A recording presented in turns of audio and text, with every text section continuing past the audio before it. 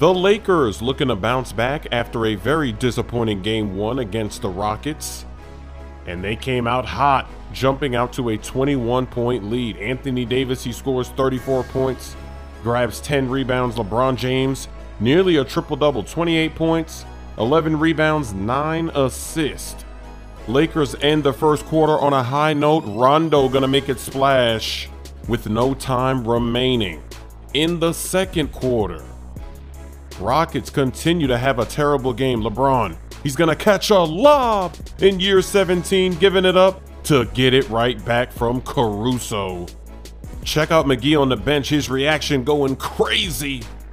And he actually got injured in this game, an ankle injury. Dion Waiters as well missed time in this game. LeBron gets the steal.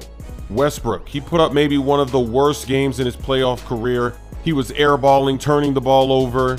Here goes an airball.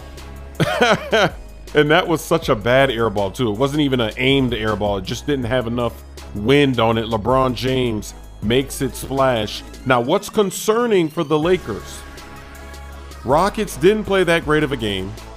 Westbrook had a dismal game. And then you let them come back down 21. That's a bad sign because the Rockets had a chance to win this game. Lakers are going to clutch it out in the fourth quarter. That's great. Give it up to LeBron and Anthony Davis not disappearing this time.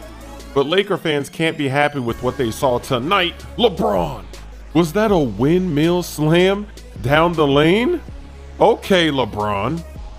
And he's not done yet. Another steal. He's going to do it again. Give it up to get the lob right back. One-handed. Got to take another look, and he's looking. His eyes almost went above the rim. That is scary. Game 3 is going to be very interesting because the Lakers, they were double teaming James Harden. They switched up their entire defensive scheme. So now you know they're going to come back. They're going to know that. They're going to be practicing what they want to do to combat that. Mike D'Antoni is already cooking up that Rockets offensive scheme for the next game.